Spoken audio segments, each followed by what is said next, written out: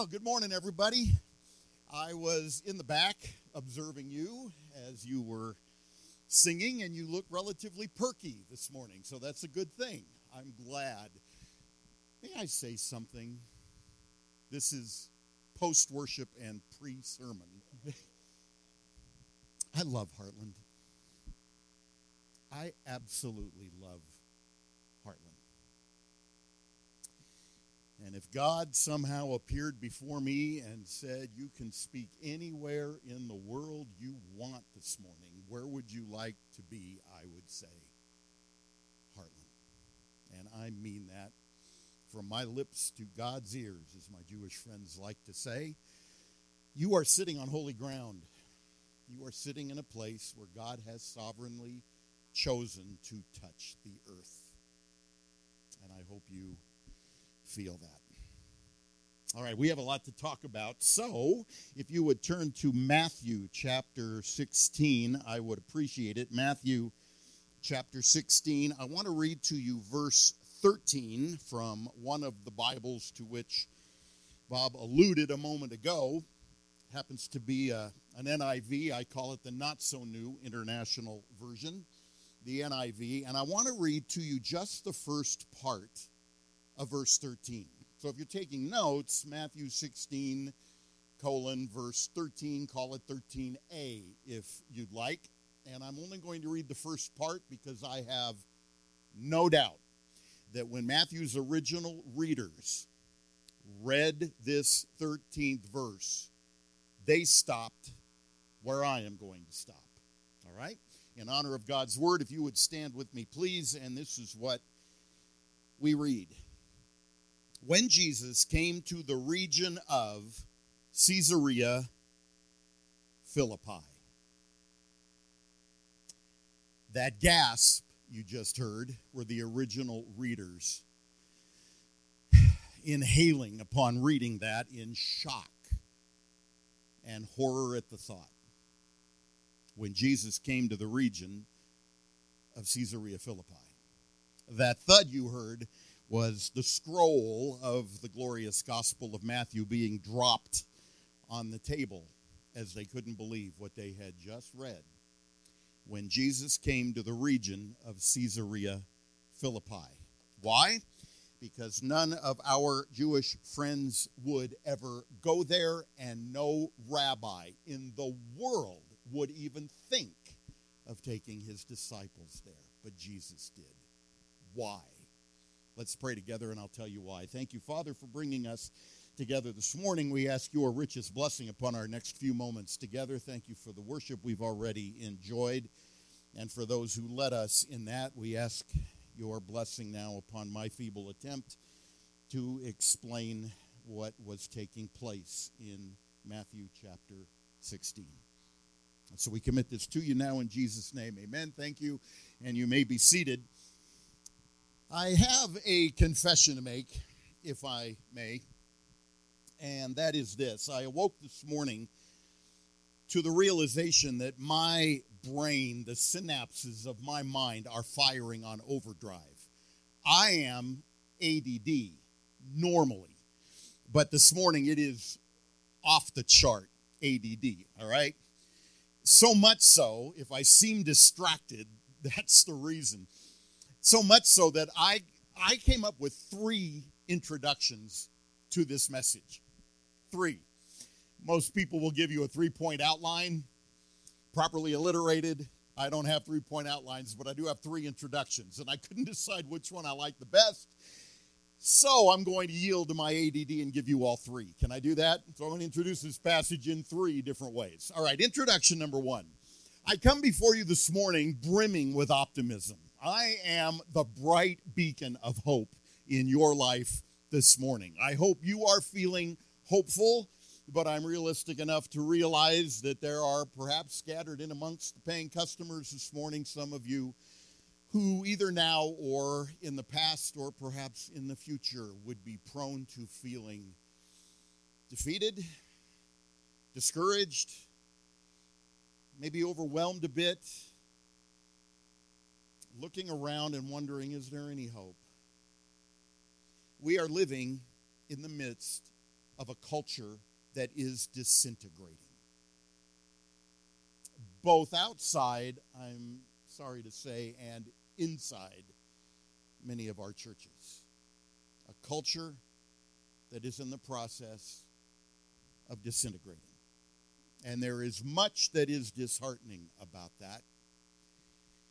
And there may be times when I know in your mind, I know up here, you know that when all is said and done, Jesus wins, and when he wins, we win.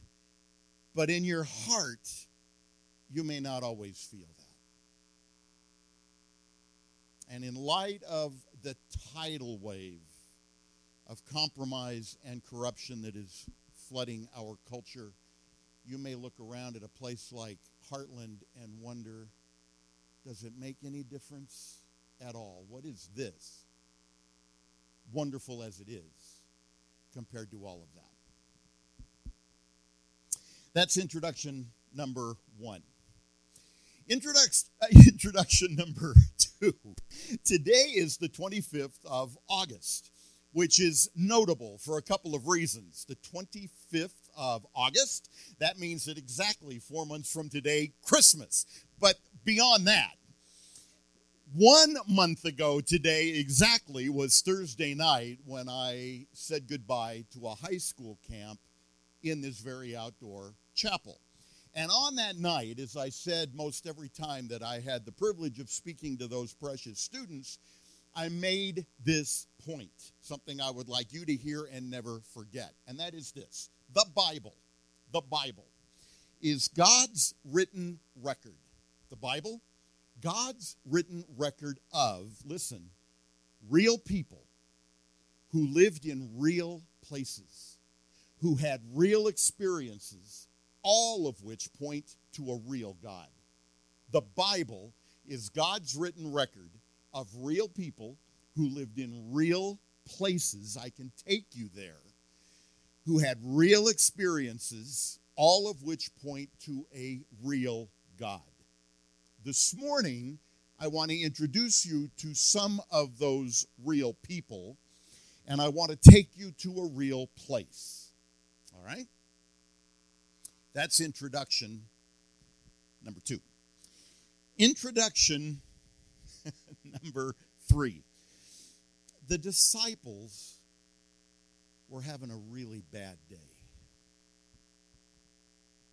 Truth be told, they were in the midst of a season of multiple bad days. You ever have a bad day?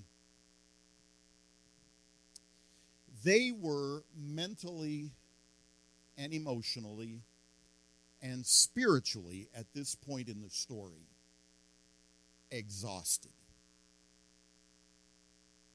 When they signed on to follow Jesus, everything was glorious. The crowds were swelling.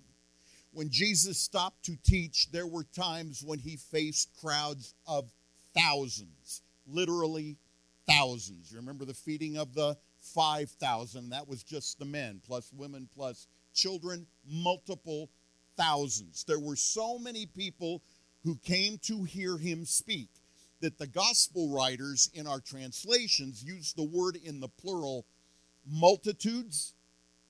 I would prefer to translate the word crowds. We can relate to that word, I think, a little more readily. When Jesus stopped to teach, it wasn't just a crowd, multiple, plural, crowds of people came to hear him.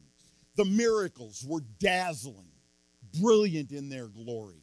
It was jaw-dropping for the disciples to be on hand to watch every miracle that Jesus did, let alone hearing the syllable of every word that Jesus taught. He was riding the wave of popularity. He was the head of, if I can use a crass term, I don't know a better term to use, the Jesus movement was alive and well and flourishing. And the disciples were on the leading edge of that. All of a sudden, and I mean in the blink of an eye, if you graphed the trajectory of Jesus' ministry, started out down here, it shot up here, and then off the table, it just dropped.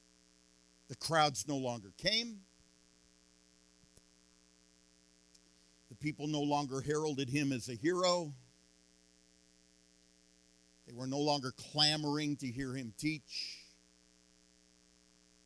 The religious leaders had done a masterful job, a PR campaign, second to none, in which they successfully convinced the crowds that Jesus was a false teacher. He was a rabbi not to be trusted. At the very least, they convinced the people that he was a blasphemer. Rather than direct them in their worship toward God, he took God's name and he sullied it. At the very least. At the very worst, they said, he is Satan possessed. A man indwelt by Satan. And the crowds believed them. These were the rabbis they heard every Sabbath, every Saturday in their synagogues. These were the men they looked up to and listened to as the teachers of their Bibles, the Old Testament. And if they, with one voice, unanimously came to the conclusion that Jesus was an apostate, the people followed their lead and no longer showed up to hear him. That even trickled down to the level of his family. The disciples watched in horror as one day, this is recorded in Mark chapter 3, Jesus was teaching in a home and his family showed up, brothers and dear precious mother Mary. And you will read in Mark chapter 3, verse 21, that they sought literally to kidnap him. They were going to remove him, his family, to do an intervention in his life because they thought, and I'm quoting Mark, they thought he was, quote, out of his mind. His own family. Not only had the religious leaders written him off, but now the political leaders were after him as well. Jesus and the disciples were in Galilee. Let me show you where that is, all right, if I can draw you a map very quickly. I am standing on the top of Mount Hermon, real places. Mount Hermon, 9,000 feet above sea level, tallest mountain peak in the Middle East, perpetually snow-capped, even during the ferociously hot Middle Eastern summer. Right below me, where these flowers are, is a cave. Out of that cave at the time gushed. You would hear the thunderous roar of water gushing out of that cave. Not true today. I can take you to that cave. Today it's not a gush, it's a gurgle. There was an earthquake about 150 years ago. Part of the cave collapsed and it shut off much of that water. But out of it gushed water, the headwaters of the Jordan River. So I'm standing at Mount Hermon. There is a cave right there. That cave, the focal point of a region called, perhaps you've heard of it, Caesarea Philippi.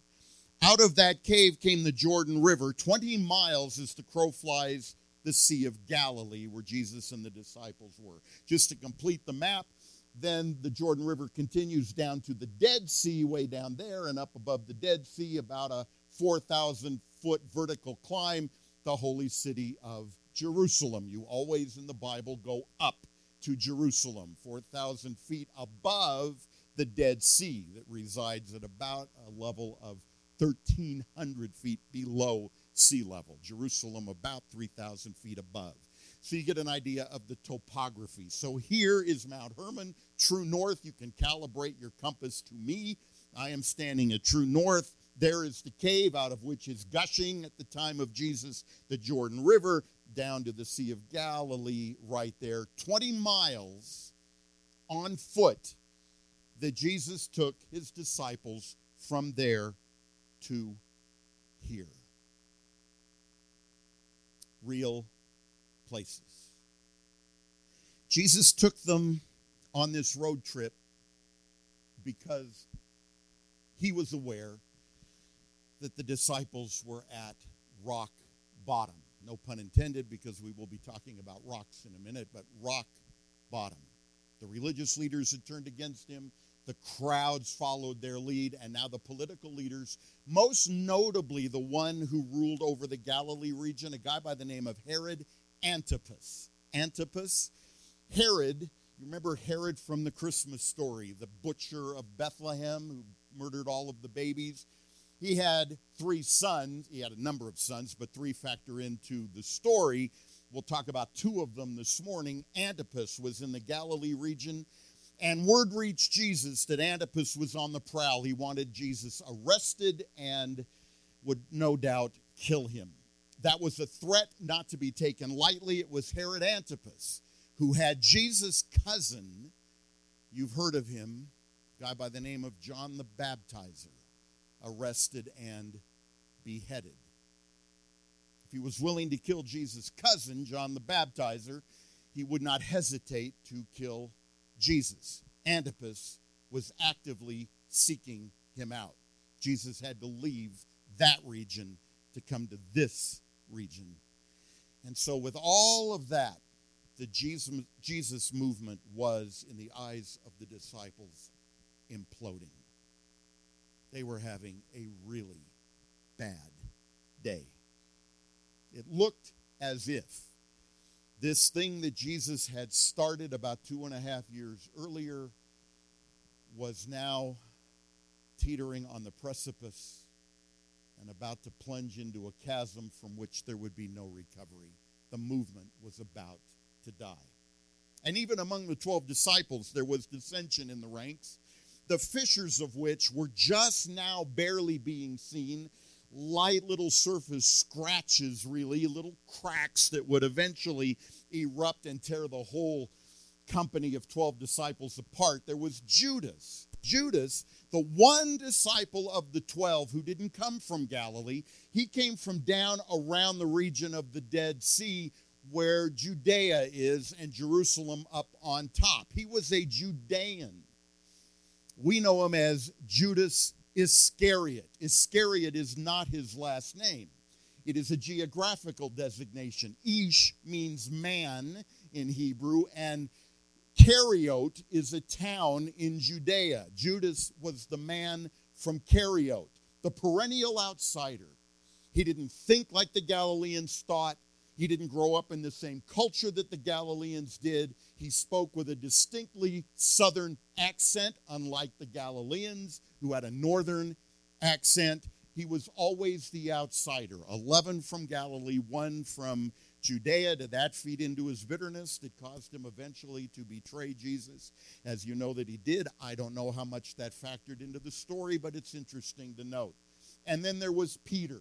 Peter, who will factor prominently in this story this morning, but Peter, who was literally days away from, on the same night that Judas would betray Jesus, Peter would disown, deny, and disavow Jesus. I don't even know that man. So no matter how you looked at it, everything was bleak. You want to talk about the dark night of the soul? That was the disciples. Only it wasn't a dark night. It was many nights when they had to wonder, we gave up everything for this. What was the point? It's over. It's over. So, in order to infuse his men with hope, he took them to Caesarea Philippi. Why in the world did he take them to Caesarea Philippi? Let me tell you about Caesarea Philippi right down here. There is a cave. That cave is very prominent. Before the New Testament, we're talking about now in the years leading up to the beginning of the New Testament, okay? That place was not called Caesarea Philippi. That place was called Panias. Panias.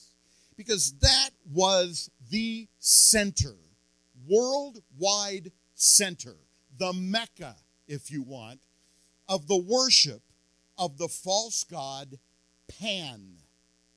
Pan. Let me tell you a little bit about Pan. Pan was the fertility god.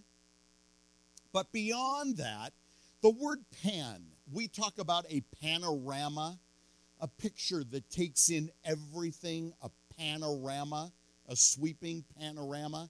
Perhaps you've heard the word pantheism, where everything is worshipped as God.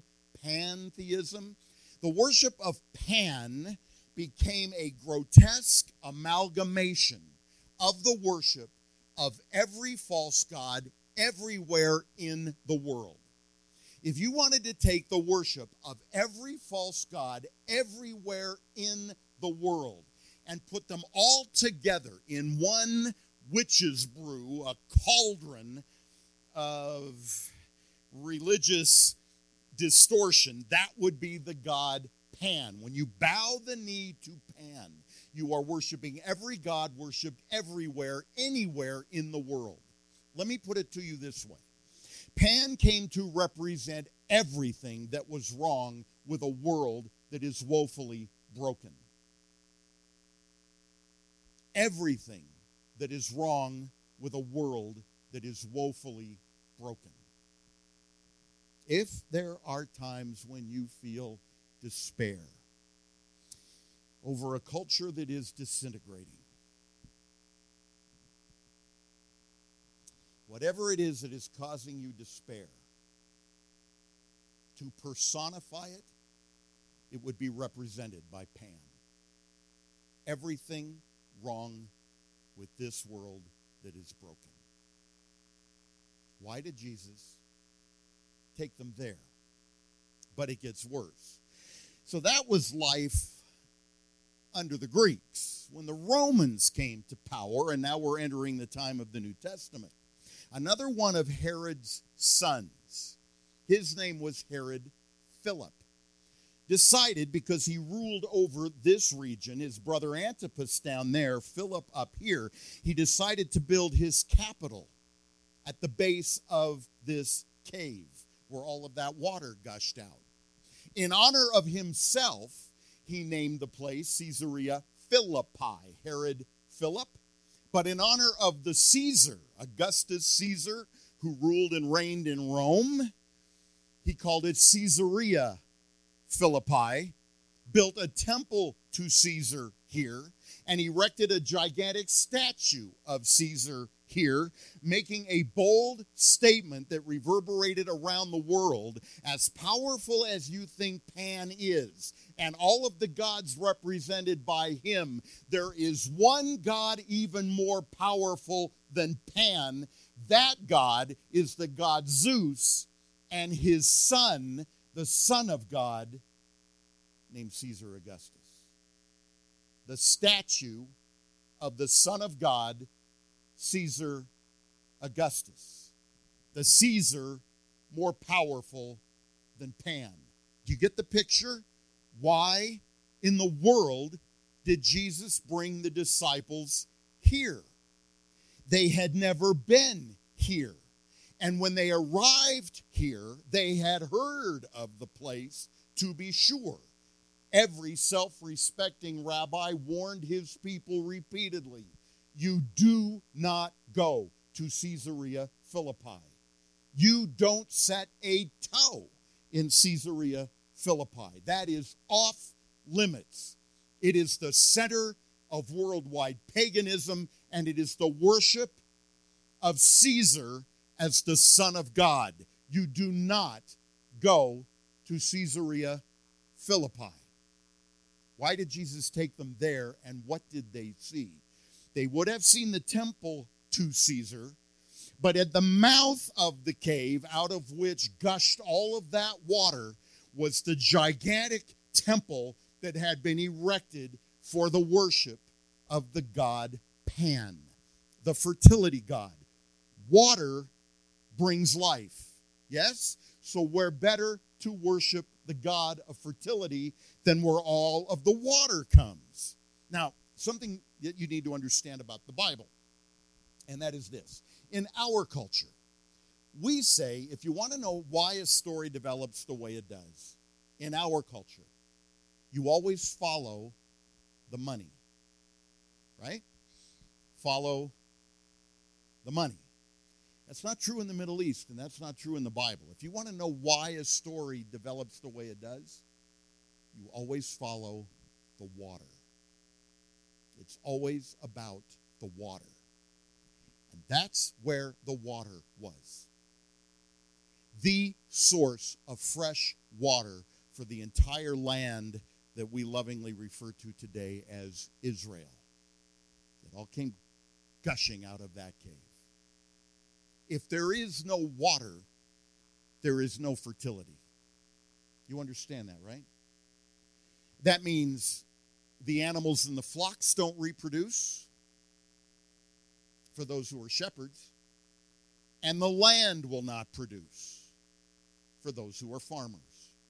Water is everything in the Middle East. And there are only 4 months a year when you can hope for rain. The rainy season, November to February. You'll sometimes get a smattering of raindrops in March and after, but not enough to make any difference. The rain falls from November to February. Once February ends, it was believed that Pan would descend into the waters gushing out of that cave into the underworld, where he would spend a refreshing summer below ground while everything above ground was sizzling in the blistering hot Middle Eastern sun.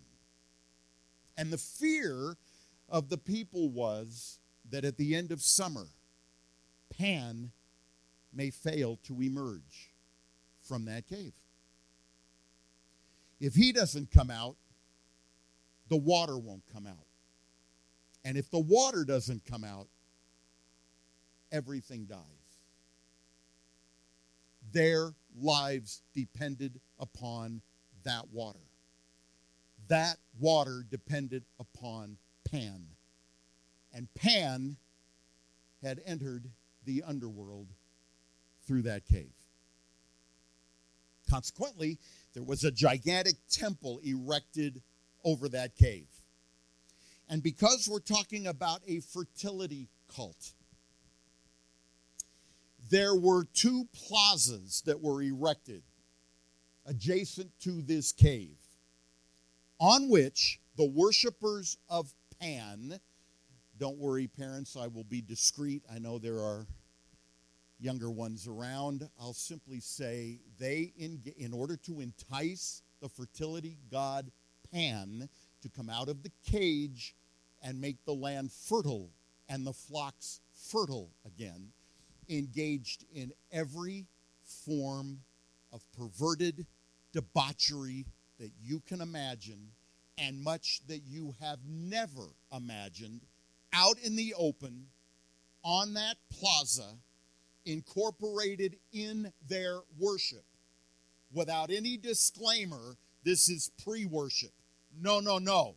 It was their worship, trying to seduce the god Pan to emerge from the underworld and to come to the surface and for the water to gush again. Because Pan is depicted as a half man and half goat, goats were sacrificed in that cave. When the goats were sacrificed, their dead carcasses were thrown into the water of that cave. If the goats disappeared, the people would rejoice, they would dance, and the perversions would escalate to the next level, because if the animal did not emerge, it meant that the god Pan was pleased with the sacrifice and had received it.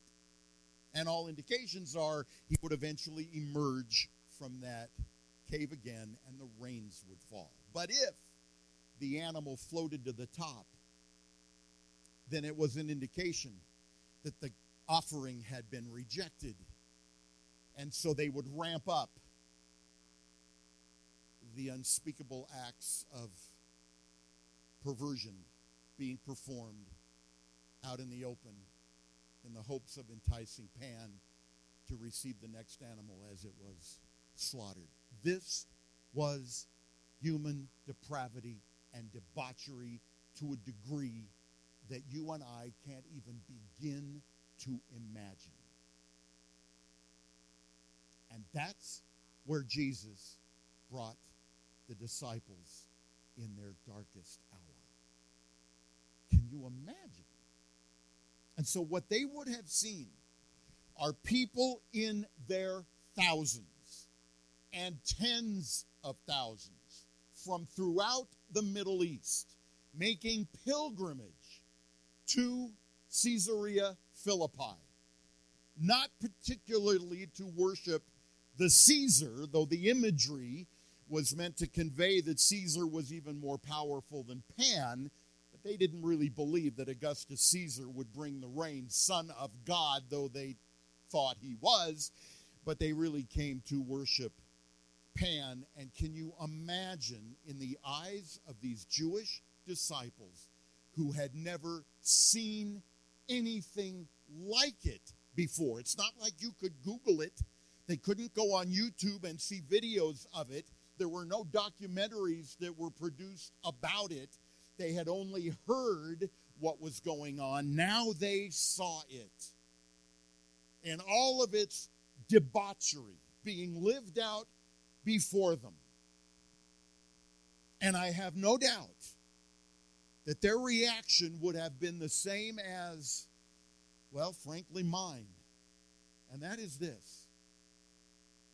We're 13 guys, one of whom is an enemy of the state and being hunted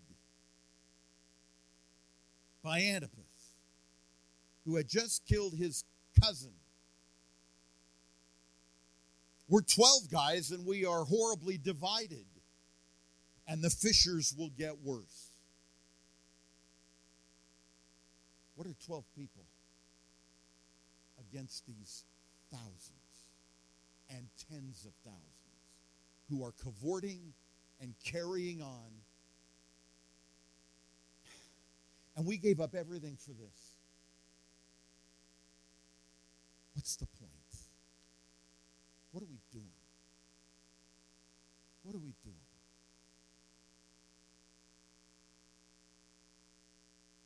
Can Hartland really make a difference in light of the debauchery of a disintegrating culture? What are we doing?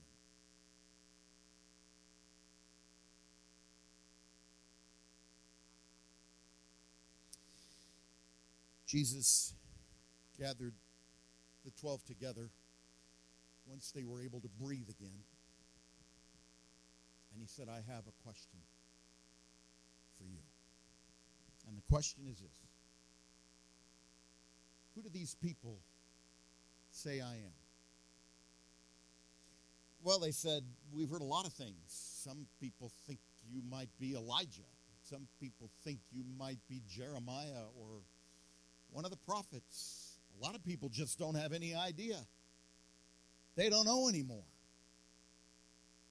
Then Jesus said, but who do you say I am? And Peter, in typical Peter fashion, jumped to the forefront of the group, spoke first, and in credit to Peter, this is the one time in his life he got it right. You are the Messiah, the Christ, the long ago promised and the long awaited for Messiah, the Son of the living God. Not like Caesar, the son of a dead god, Zeus. You are the Son of the living God. And Jesus said, you are right. But then he said, you didn't come up with that on your own. God gave that to you. So poor Peter, the one time he gets the answer right, and he didn't even come up with it on his own. God showed him that. But then Jesus made an amazing statement, absolutely amazing statement, that has been misunderstood and misinterpreted and misapplied from the day Jesus said it. He looked at Peter and he said this, you are Peter, but upon this rock I will build my church. Now, there are three things about that statement you and I need to understand. Peter, rock, and church. All right? There are some people who will say that the rock was Peter and that Jesus built the church on Peter. However, that can't be true because there is a pun embedded within that statement. And the pun is a play on words. What Jesus did say was this: you are, and the Greek word is Petros. And I can picture in my mind Jesus reaching down and picking up a small stone, known in Greek as a Petros. There are many of them around the region of Caesarea Philippi. Believe me, there are many of them throughout the land of Israel. It is a land awash in little stones. And he picked up that stone and he looked at Peter and said, "This is you. But upon this rock," and the word rock, Jesus changed it Petra, which means a huge, unshakable, immovable rock, like the rock of Gibraltar. Only Jesus wasn't thinking of the rock of Gibraltar. So there are some people who say the rock that Jesus was thinking about was what Peter had just said. Peter isn't the rock. His words are the rock. You are the Christ, the Son of the living God. Close, but no cigar. He was talking about a rock not unlike the base of Mount Hermon, a rock that can never be moved, a rock that is unshakable, a rock that will stand for all time, immovable, at the base of which was the Mecca, the center of the cult of the worship of Pan. He was pointing to the temple outside of the cave out of which gushed the water at the base of the rock that is Mount Hermon. And church, it's the word in the original ecclesia. We translated church, but it is only translated church in the New Testament. Kind of curious. It's a common word in Greek, and the word means a congregation. It means a family. It means a collection of people. It wasn't referring to your local church, no disrespect to local churches.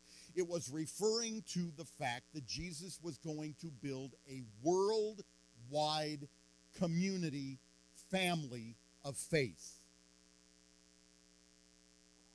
You with me so far? So he pointed to all of that going on, the religious carnival, and all of the carnage, and all of the cavorting, and all of the corruption that was taking place before the bedazzled eyes of the disciples.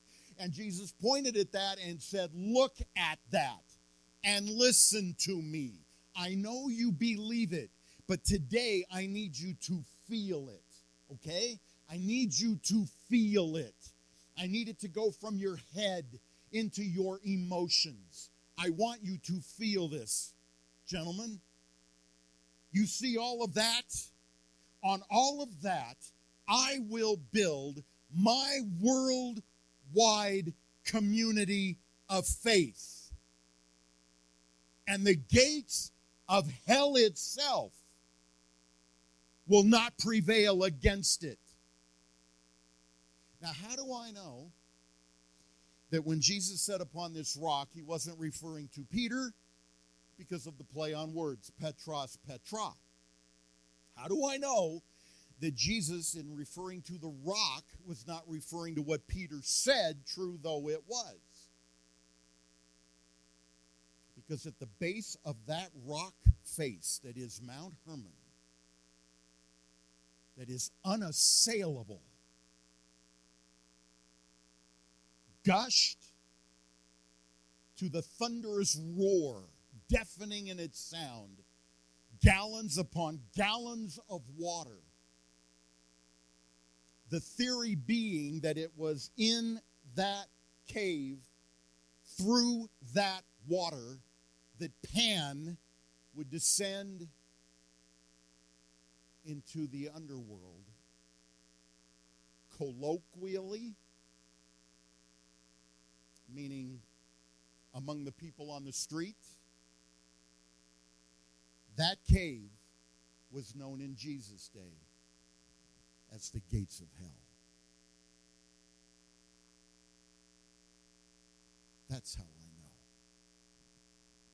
know. And that will not prevail against my worldwide family of faith that will stand like Mount Hermon, unshakable, undefeatable, unassailable. Gentlemen, the 12 of you, you are on the leading edge of that. This movement is not dying.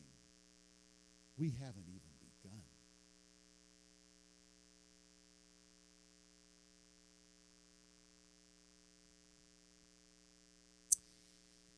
In March of this year, I took a group of people, as I often do, to Caesarea Philippi. March of this year. That temple is no longer there. The foundations of that temple are in ruins. The water doesn't even gush out of that cave anymore. A slight shaking of the earth, and God shut it off. Oh, there's still water, but it comes out of different sources now. Not that cave. Today it is a gurgle, not a gush. The plazas are there, 2 of them. They are cracked. The stones are worn. They're covered with trash. They're filled with dust and dirt that blows when the refreshing breezes breathe through that place.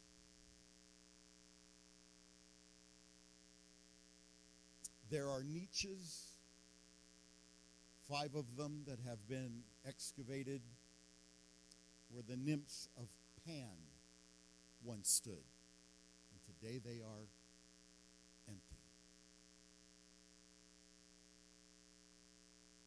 There is absolutely nothing left of the temple to Caesar Augustus, nor his statue. We know of it only through the historian's eyes. There's nothing there to see. I cannot show it to you today. It is gone. And so with that group of people, I point to all of that. And I ask them what they see. And all they see are piles of rocks and ruins. That was in March. 1 month later, on Sunday, the 21st of April, around the world, multiplied millions of people got out of bed, got dressed, got into their modes of transportation, and made their way to places of worship on Sunday morning, April the 21st, 1 month later, in order to raise their voices in unison on Easter Sunday and thunderously proclaim together, "Up from the grave he arose." To sing together, "Because he lives, we can face tomorrow." Multiple millions of people who, if given the opportunity, would consider it their greatest privilege to bare their necks as would I, to the sword, and willingly give their lives and mine for the one who gave his life for me, and to shed their blood and mine for the one who shed his blood for me.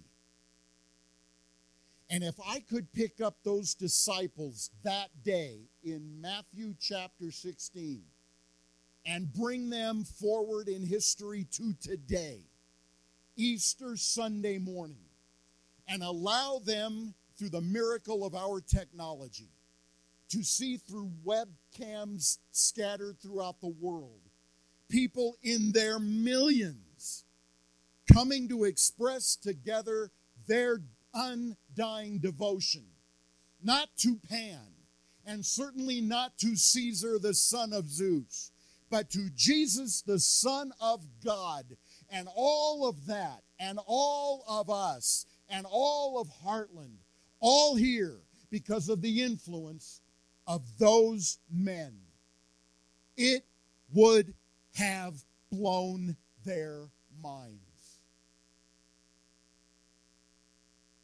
as it blows mine every time I think of a place called Caesarea Philippi. That's why he took them there. And that's why this morning I have attempted to take you there. Trust me, no matter what comes against us, no matter how powerless you may sometimes feel, no matter how inadequate all of this may seem, you may feel as helpless and hopeless as a little boy holding up his hands against a tsunami that is about to destroy a coastal city. What hope do you have of holding it back? There is nothing that you and I can do to begin to compare with all of that. Trust me. No. Trust Jesus, who is right now today, through places like Hartland and through people like you, building his worldwide family of faith. And the gates of hell not only will never prevail against it, today the gates of hell don't even exist. Jesus wins. And when he wins, we win. So why am I brimming with optimism today? 2 words: Caesarea Philippi. Why do I make the point that the Bible is God's written record of real people who lived in real places? Because of a real place called Caesarea Philippi. And where did Jesus take his 12 hand-picked men? In the darkest hour of the darkest season of their lives, when everything looked lost, he took them to Caesarea Philippi. Don't ever forget this place and what it means today. Father, we are in awe that we can just have a very small part of a very big plan, your plan, to save multiplied millions of people around the world from their sins. And thank you that we have the evidence today, etched in stone, that Caesar is not God, Pan is not God, but you are God. And that Jesus is indeed the Christ, the Son of the living God, whom we love, whom we worship, and whom we serve, even at a humble little place called Hartland. where you have sovereignly chosen to touch the earth. Thank you in Jesus' name.